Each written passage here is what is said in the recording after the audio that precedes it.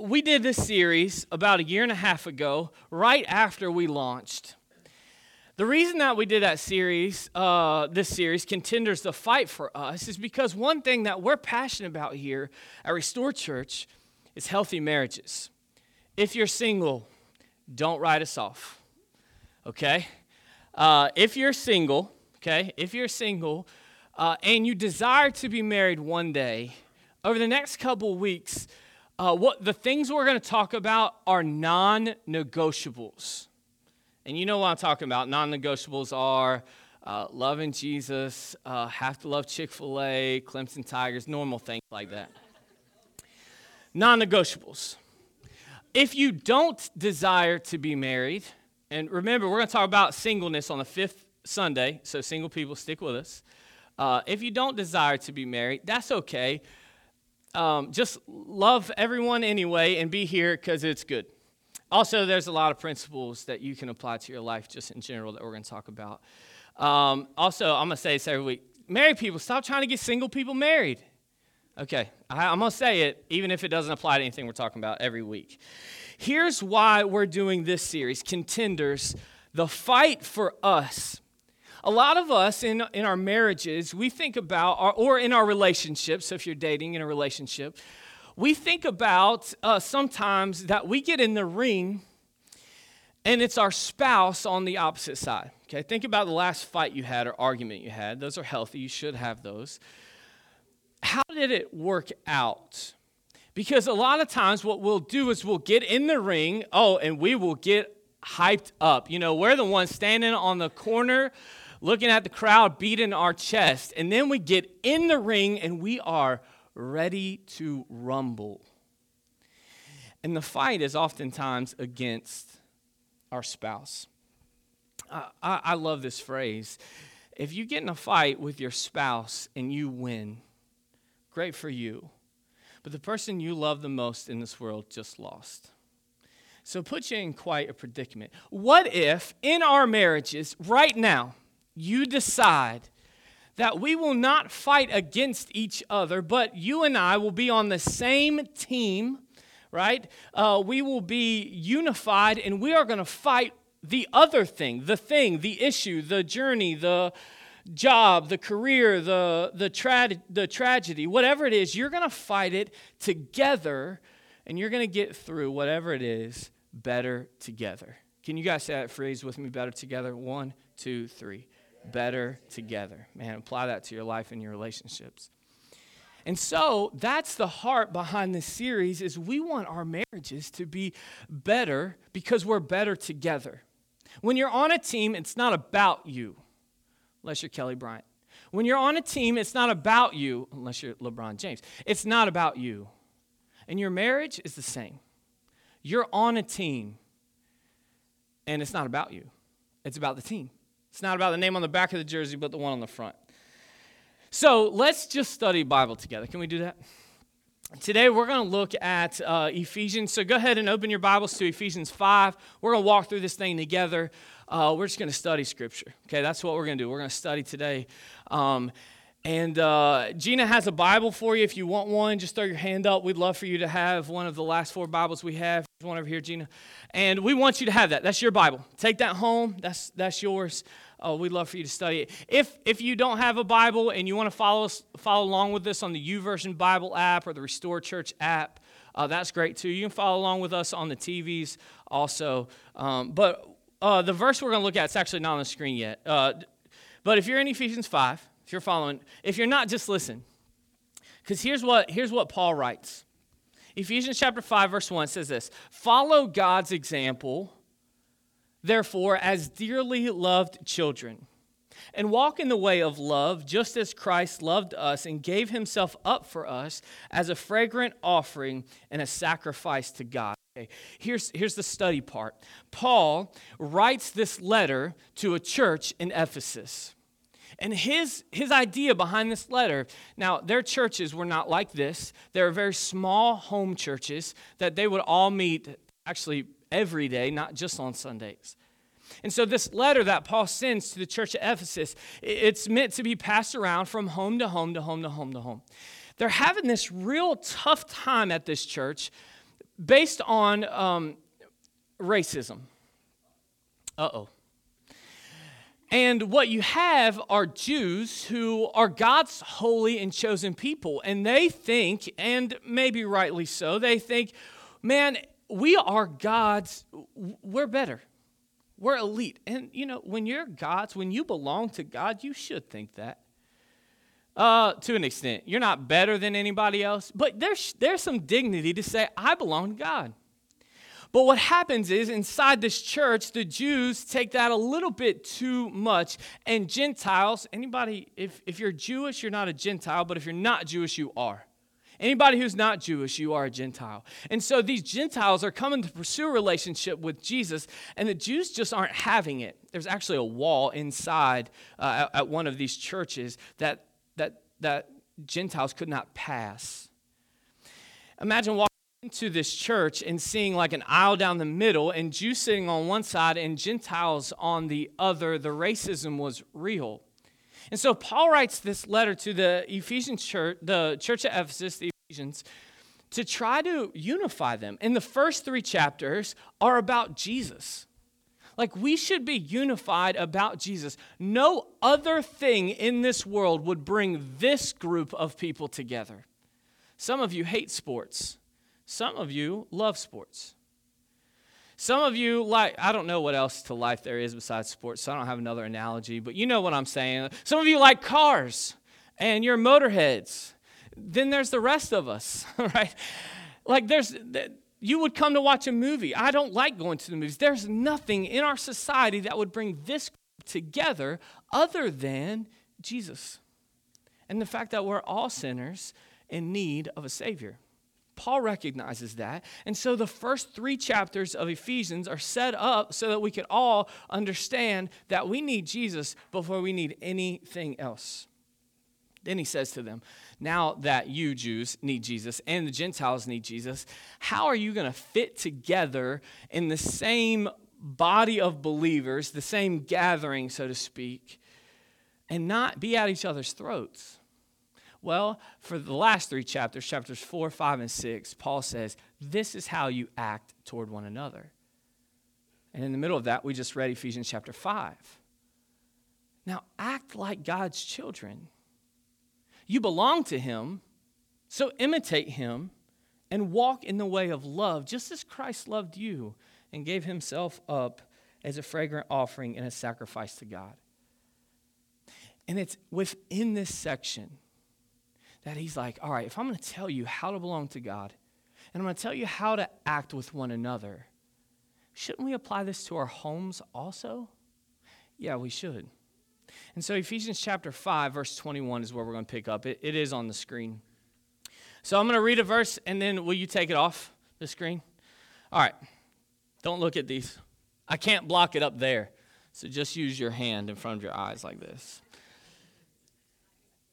We're going to study verse 21 for a second, and it says, submit to one another out of reverence for Christ.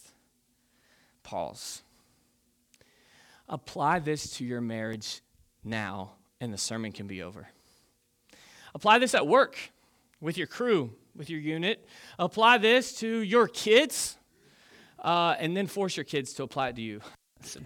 That's a good one. Yeah, amen, right? So submit. Now, here's what you can't do when we read this. Oh, I really want that one verse here. Just pull it all up. We'll just do it this way. Remember, cover it up.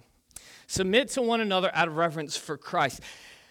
Now, look, you see verse 22, and all the women are like cringing in your seat. Like, don't read that one. Verse 21 says this. It's the blanket, it's the umbrella for verses 22 to 33. If you're looking in your Bible, you'll see it. It's like there's like a break.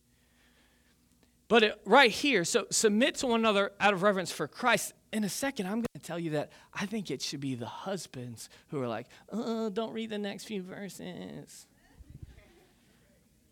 Submit to one another out of reverence for Christ. This submission, the word submit, I want to talk about it for a second. It really means submitting to the team over yourself. To looking at the other people and saying, I would rather this team win then I would win.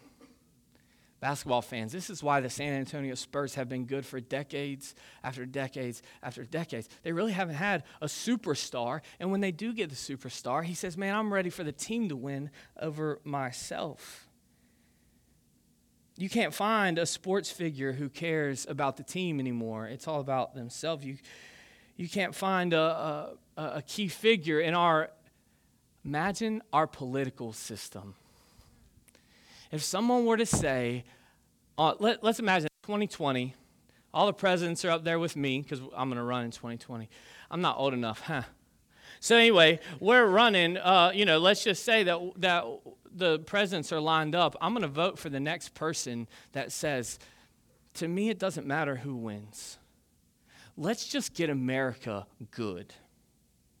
You're not going to find that. You're going to find the political candidate who's going to tear everybody else down to make themselves look good. It's rare to find an employee who cares more about the business than they do their own personal career. And unfortunately, it's becoming more and more hard to find a spouse who cares more about the strength of their relationship than they do themselves. Would you sit up a little bit in your seat and say, I'm going to be that? I will care more about the team. What submission looks like is actually found in the Bible. Imagine that. Philippians chapter 2, verses 1 through 4. It's on the screen. It says, Therefore, if you have any encouragement from being united with Christ, if any comfort from his love, if you have any common sharing in the Spirit, if any tenderness and compassion, then make my joy complete by being like-minded, having the same love, being one in spirit and one in mind. Check out these next verses. If you're a spouse, underline these or highlight these. Write these on your mirror or whatever you need to do at home. Could you imagine just applying these? I could stop at many points during this sermon because you could apply these two verses and your marriage will be better tomorrow. Do nothing out of selfish ambition or vain conceit. Rather,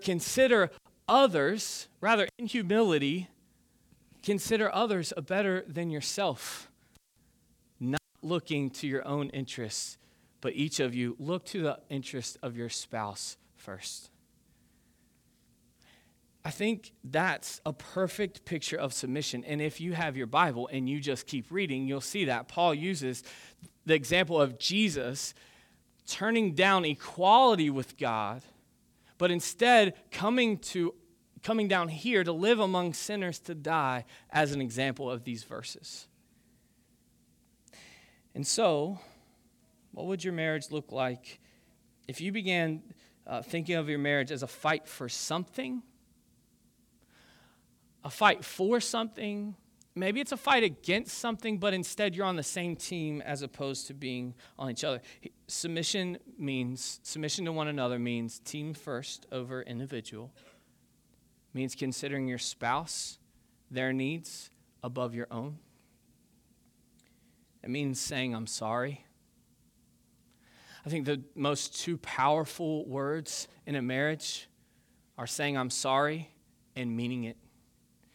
How about this? When you apologize from now on, just say, I'm sorry. Don't follow it with anything else. Not, I'm sorry that your feelings got hurt, because that's not real. I'm sorry you're so sensitive, because you're a jerk. Just, look, I'm sorry. And just leave it at that. Submission means that you stop thinking about marriage as 50-50. And you start thinking about marriage as 100-100. You keep it 100, as my friend would say. I don't know why you're laughing. That's true. But instead of saying, I'm only going to give 50, no, you give it all every day. Submitting to one another means you make someone else your priority. Hey, I want to go back to that verse real quick. If you could, go back to Ephesians chapter 5, verse 21, and look at this. Why do we submit to one another? It's out of reverence for Christ. Now, this is going to add a lot more meaning to this verse. Because what this means is you submit to one another not based on the merit of your spouse. I mean, sometimes we'll say, I'll submit to him when he's whatever, done this, and this. Or when he stops doing this, and this, then I'll submit to him. That was the best I had at a neck thing. Or you will be, or husbands will be like, I'll submit to her when she stops this, or when she gets off my back, or whatever. Listen, for a Christ follower in a marriage, you say, I'm going to submit to her because of what Jesus has done for the both of us. Not based on anything. So let's flip this. I can't earn her submission. That's not true. Scratch that. That wasn't in my notes. Shouldn't have said that. You can. And husbands, you will. I'll show you in just a few minutes. Out of reverence for Christ, we submit to one another because of Jesus' great love. The love we just sang about, the overwhelming, reckless love.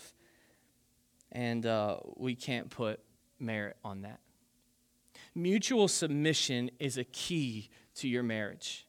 If you want your marriage to move from good to great, or if you want your marriage to move out of the pit and just take a step out, try submitting to one another. And do it this way.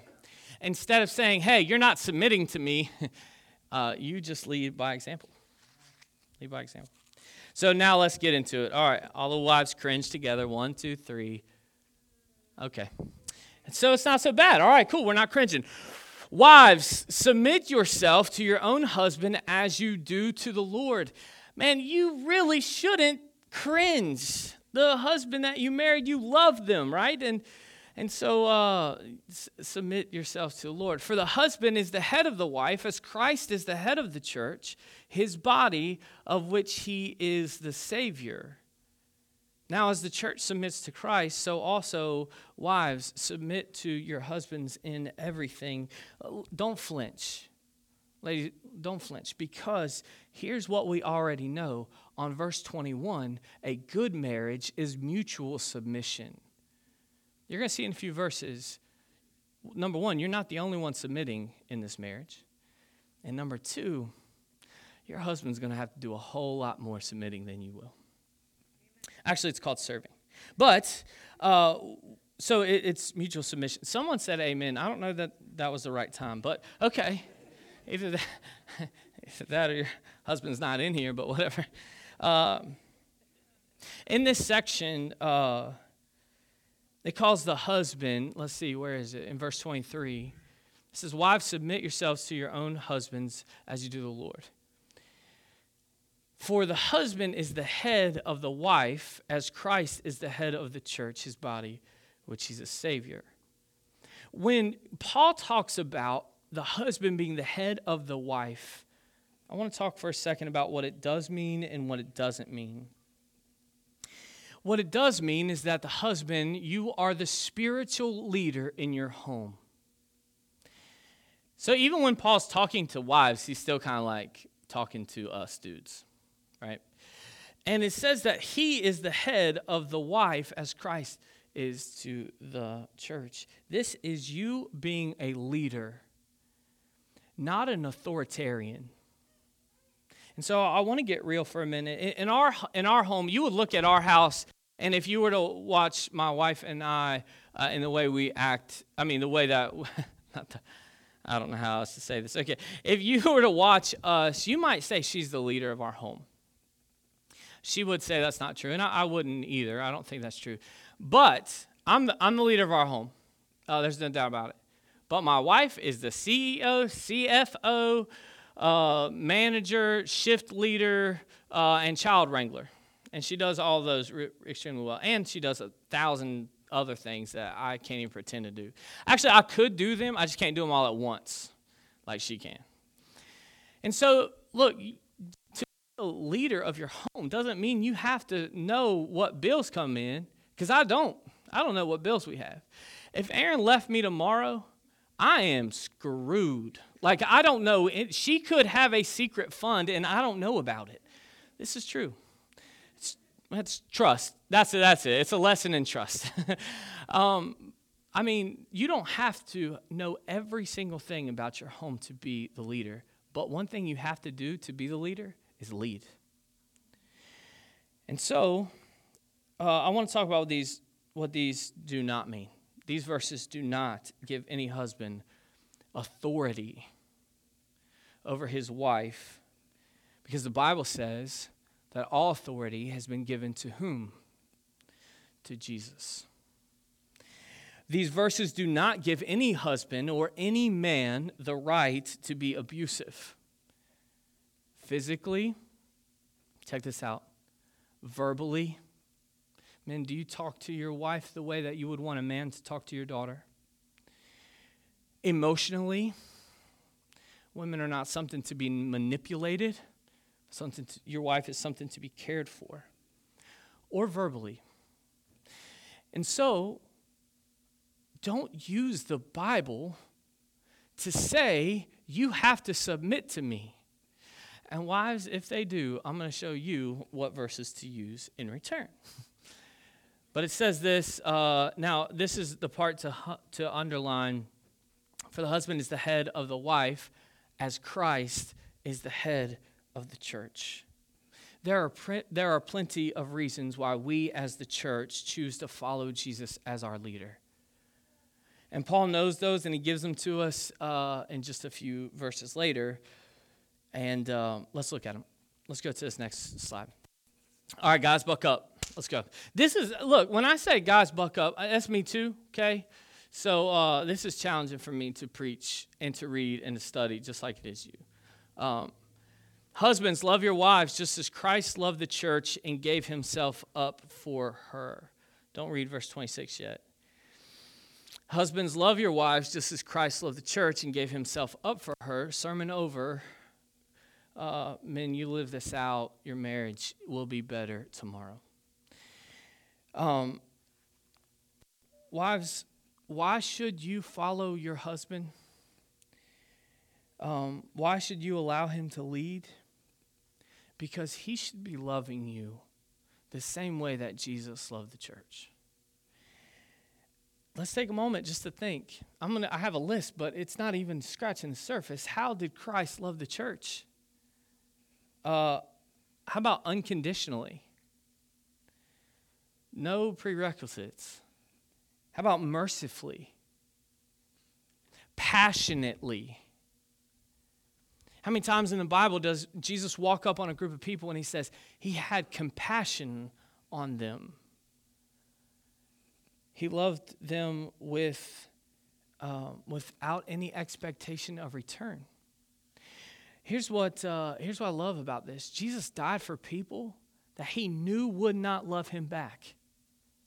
Man, I wish I could live this out, especially that part. Like to love your wife and not keep score. I love to do the laundry because I never do the laundry, but I love to do the laundry because it's a card I can hold. Well, Aaron, I did the laundry last week. I shouldn't have to cut the grass too. Jeez. No, without keeping score. And Jesus did the same thing. He died for us, and he's not keeping score. So let me ask you, guys, does this describe how you love your wife? Do you love her the way that Jesus loved the church? Dudes, we will always fail to love the same way that Jesus loved the church, but we can sure as heck try. Now, let me ask you this. I asked you how would that list describe how you love your wife? Would your wife say that? Would your wife say that you match up to that list of the way that Christ loved the church? Or if she were to make her own list, what would she say? Would she say, offer me? Not just how hard he works. Man, he spent every night before he goes to bed because he pours himself out emotionally at home. Hey, that's a good dude. Don't be tough. Pour yourself out emotionally. But not when other people are around, because that can be embarrassing sometimes. I'm kidding. That's good. Cry. so that I'm not the only one. Just cry, okay? No, pour it out, man. Pour it out. I just want to ask you real quick. How do you talk about your wife when she's not around? Do you defend her? Do you praise her? That's just a question to answer. Now, guys, there's a verse to this. Don't leave. I know you're like, man, this guy is making me mad. That's all right. I'll just cry about it later. No, there's a purpose to this. So you give yourself up for her. Why? It's not for you. It's for her. Because you're submitting to her, right? So you're going to make her holy. That's a spiritual leader. You're going to help cleanse her by the washing with water through the word. And to present her to himself as a radiant church without stain or wrinkle or any other blemish, but holy and blameless. This is tough for me, the leader of my house. This is in my notes, but this is good. The only way submission can happen is with permission. And that rhymes, so that's really good. The only way for submission to happen is for you to grant permission. Guys, I'm going to give you a few steps. I'm saying this, but I haven't lived these out completely. But you need to give your wife permission to tell you when you're not cutting it. And don't get PO'd, as Napoleon Dynamite would say, when she's right. Because if you're on the team, if you're a team, then you're fighting against sometimes yourself. And I got to tell you, sometimes I'm really, really good at presenting other people as holy. I love being with you. And I love reading scripture with you in a coffee shop or in your home and helping wash you with water through the word. And man, I'm so excited to watch you walk through addiction and to watch you walk through this struggle you're having and to watch you and your wife like killing it. And then when I get home and my wife's like, what about me? You're not cutting it. What about me? And it's like in that moment, what am I going to do? What do you mean about you? This ain't about you. We moved here to start a church for other people. This whole thing isn't about you and it's not about me. I'm probably right. I mean, that's not wrong. Or I can back up and say, I can back up and lay it all down. You're right. And I'm sorry. I don't do that very often. Let me say it this way. I don't do it often enough. We should be doing this every day. And so I want to ask just real quick, you guys survey your marriage later. Have conversations. We're going to give you some questions at the end of each sermon to ask, just the two of you at home. They're great questions to ask. But real quick, take a survey of how you would present your wife right now. Would you present her as holy? As clean through the word? Can you present your wife as radiant or without stain, without wrinkle, without blemish? Could you present her that way? Or would you present your wife as tired, exhausted, beat up, gone through the ringer?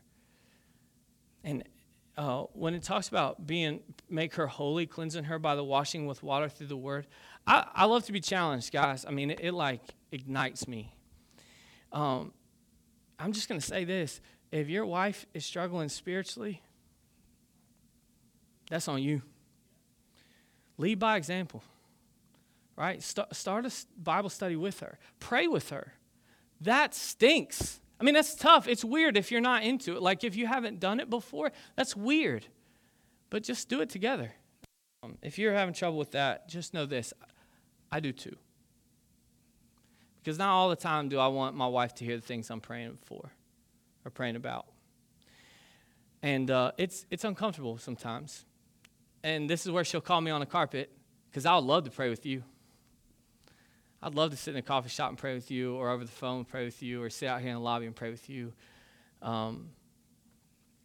Let's keep going before I tell you everything about my marriage.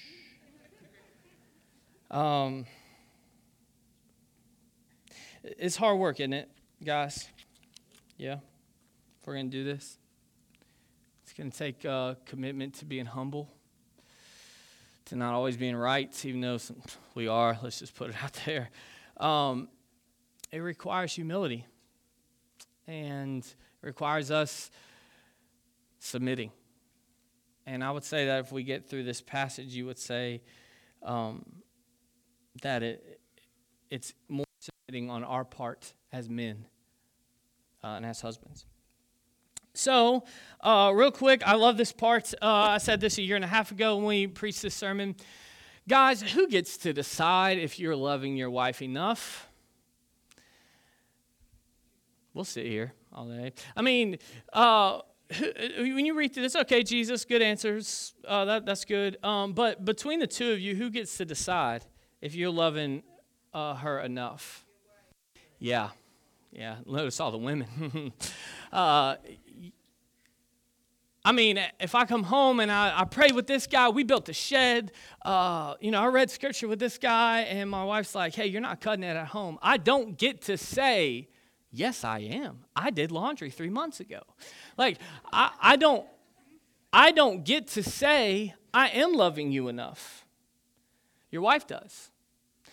This is a practical thing. Last year I said this, and I got like 4 or 5 pictures that Sunday after church, and it was awesome. Husbands, to give permission to your wife, here's what you do. Academy Sports is right next door. Go in and buy her a referee jersey or a whistle or something to signify, and you give it to her. This is a man card you're playing, all right? And you give it to her, and you say, you call me out. You call the shots. You call the fouls. And when I'm not loving you enough, you tell me. Now, you got to be all in on that because, like my wife, she hasn't forgotten anything. All right. And she doesn't misplace anything, okay? So if this whistle will find its way out again. Anyway, go do that. I'm serious. Go do it. Or find something. It can be anything. But whistles are cheap, so do that. Husbands, I'm going to talk to you wives in just 1 second, but husbands, here's your conversation pieces. So if you're writing down or taking notes or something, here are the 3 questions you're going to ask this afternoon to make your marriage better tonight or tomorrow. Ask your wife, am I loving you enough? And be humble with the answer.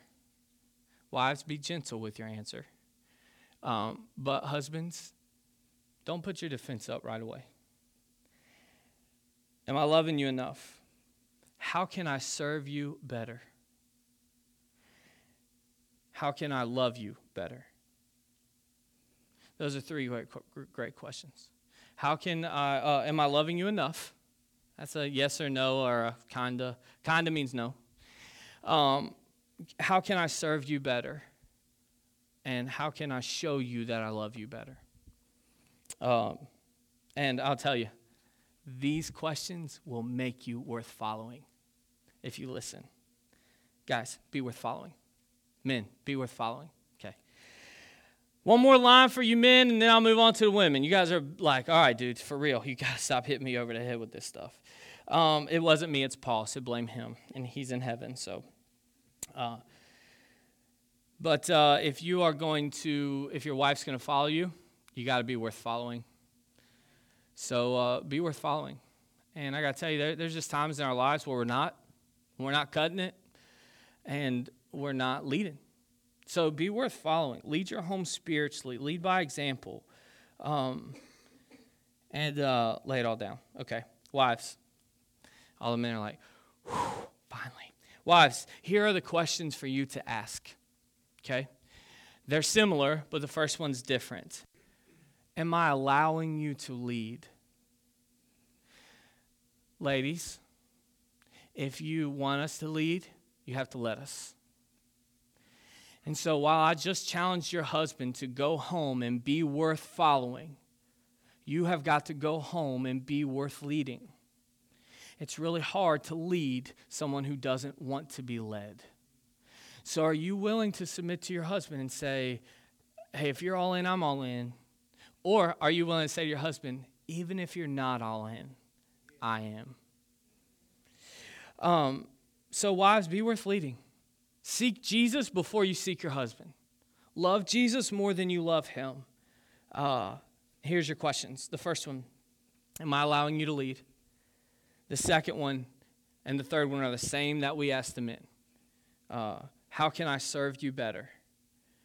And the third one is, how can I love you better? How can I show you I love you better? At the end of this passage, we're going to look right here, verses 32 to 33. They say this. I'm just going to skip to verse 32. He quotes God in the Garden of Eden after Adam and Eve. And then verse 32, he says, this profound mystery. But I'm actually talking about Christ in the church.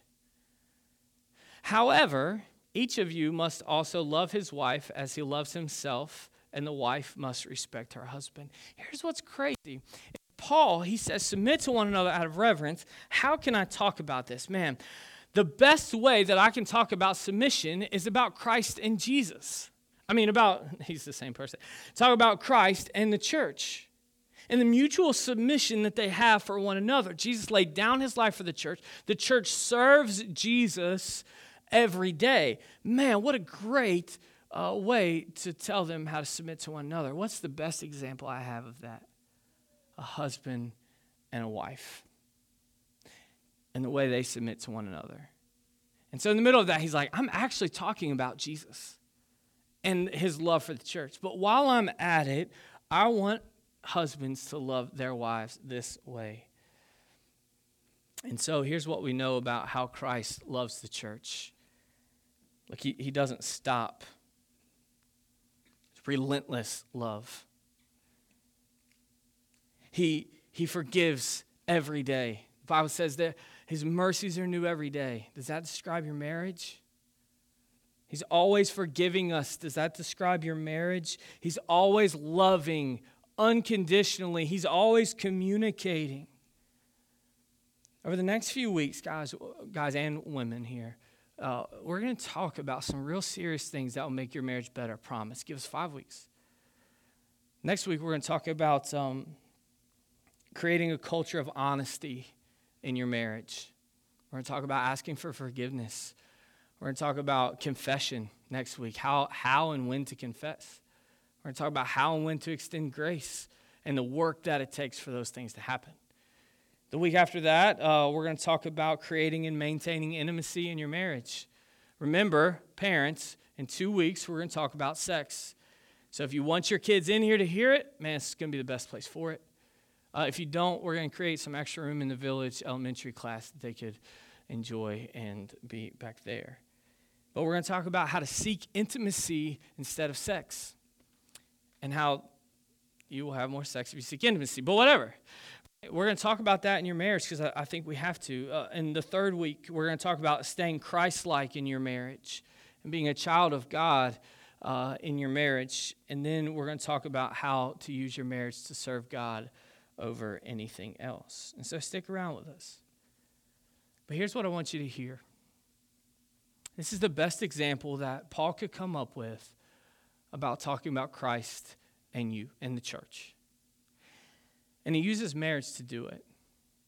What we know about Jesus is that he's always forgiving. He's gracious. He's the example of love and sacrifice.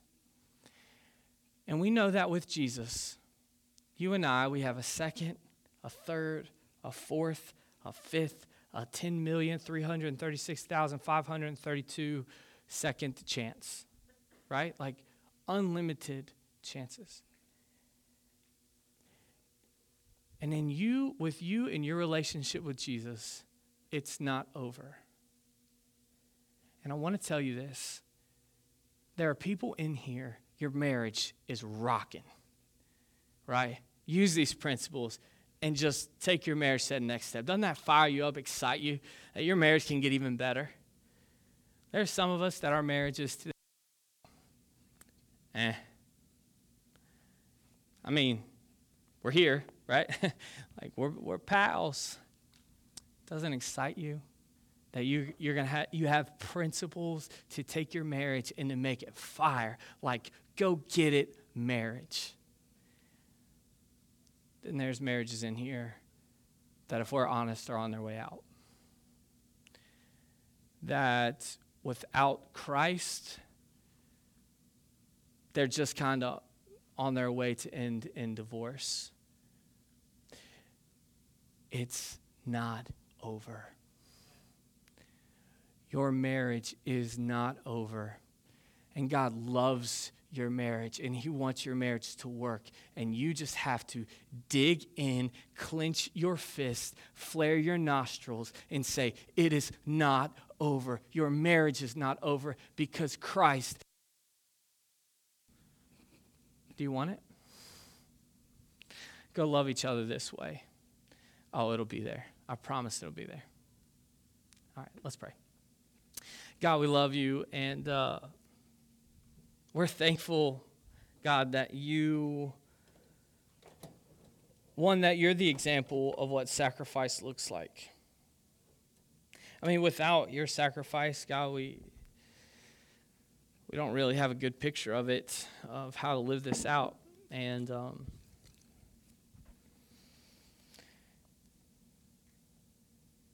thanks seems insignificant when we talk about the death and the burial and the resurrection of Jesus, the sacrifice and the suffering. But thanks. God, I just I thank you for the strong marriages in here. They set an example. God, I thank you for the marriages that are long-lasting. God, that we can look at those guys, those men and women and say, I want that. And we can see the fire and the passion still in their life. God, thanks for those examples. God, for those of us in here that have a marriage that's just, God, light a fire. God, give us the courage and the humility to take that to the next level. God, for those of us in here who have a marriage that's just hardly that, resurrect it.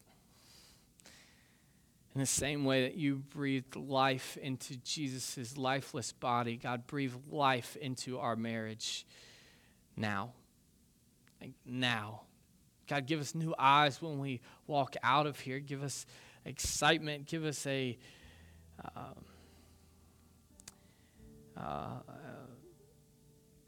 burning passion for each other. God, you are so good, and we thank you for this. In Jesus' name, amen.